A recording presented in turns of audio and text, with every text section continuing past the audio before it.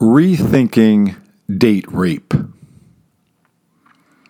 Dan, Dad, did his research, his due diligence. He didn't just fly off the handle and shoot up the whole damn frat house. Oh, he wanted to. When he first got the word, when he first saw his daughter, when he first heard the horror story, he wanted to buy an AK-47 on the black market, fill the trunk of his Benz with ammo, drive across the state line, and attack that frat house as though it was a Kraut machine gun bunker on the beaches of Normandy. But Dan, Dad, kept his cool. Did those breathing exercises the therapist had taught him to help with the anxiety that sometimes rolled over him like a 300-pound defensive lineman. He hired a private investigator, gave the slick, wise-cracking sleuth a hefty retainer, told him he wanted names, the filthy, stinking name of every son of a bitch involved. His girl, his eldest, his most precious, the one who had fully and finally taught him the true meaning of love, was a straight-A student, 4.3 GPA, soccer, basketball, and track, peer leader, on the staff at the high school paper, taught Sunday school, counselor at the summer rec program in their small suburban town. A sweetheart, his pride and joy. She got accepted to every college she applied to, including an Ivy. In the end, she chose her dad's alma mater. It wasn't her first choice, but she wanted to make him happy. She wanted to make him proud.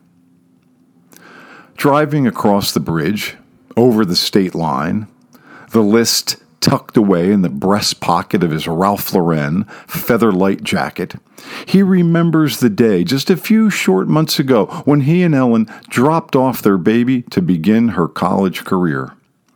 A magnificent late summer day, high blue sky, a gentle breeze up on the hilltop campus overlooking town, the grass cut short, the hedges pruned, the ivy forest green against the old, weathered brick buildings. A distinct aura in the air of new beginnings, of great things to come. He carried boxes up to her second-floor dorm room in the Everett building on the old quad. He'd lived in Everett his freshman year. Such a great year, so many new friends and excellent experiences. Pledged a fraternity, drank a few beers, even smoked a little grass. And did some crazy shit. Sure, shit you're supposed to do in college. Not that he ever told his kids about any of that stuff. All that stuff was out the window once he became a parent, once he had to set an example.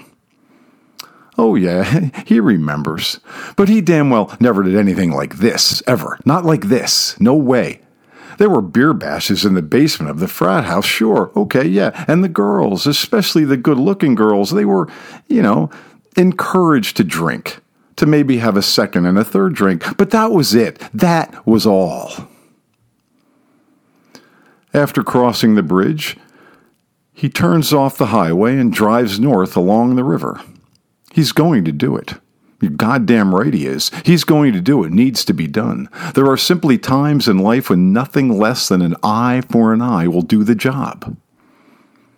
Back in September, toting the boxes and lamps and comforters up to the second-floor dorm room, he passed young men on every trip. He joked around with them, told them his name, told them he was an alum, in the record books, played football, running back, told them his daughter's name, told them his little girl was extremely valuable merchandise, not to be touched. Well, those young men laughed and nodded and acted impressed, even though they were thinking, who is this old douche?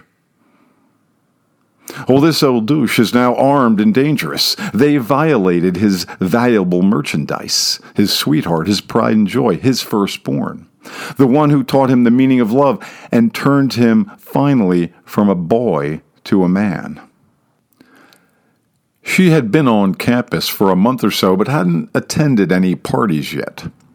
At least not any inside parties. She had stood around outside on the lawns of the frat houses and sipped a beer with her new college friends, all of them kind of quiet and shy and slightly intimidated by the noisy upperclassmen.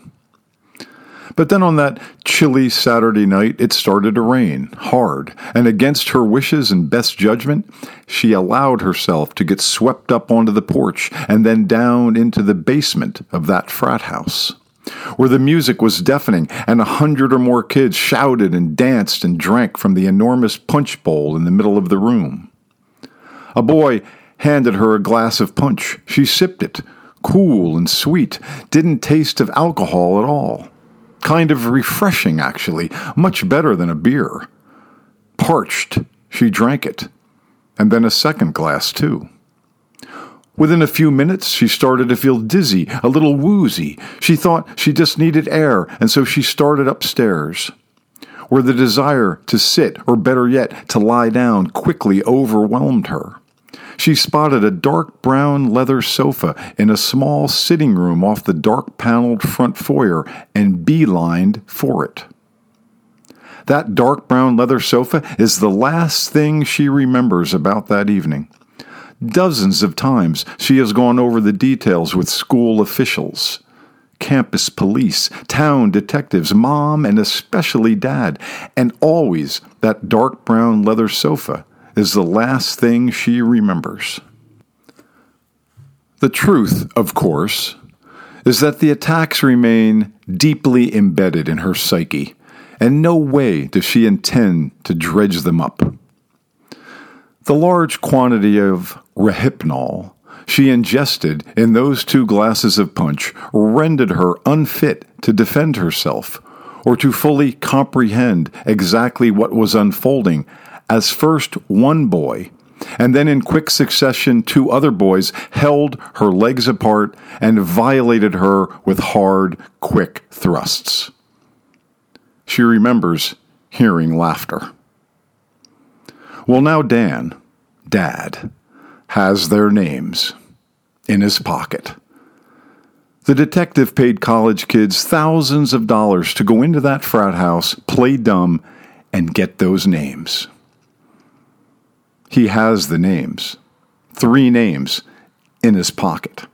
The boys who answer to those names don't have a clue that he's now cruising up the long, winding drive to the campus in his Mercedes-Benz.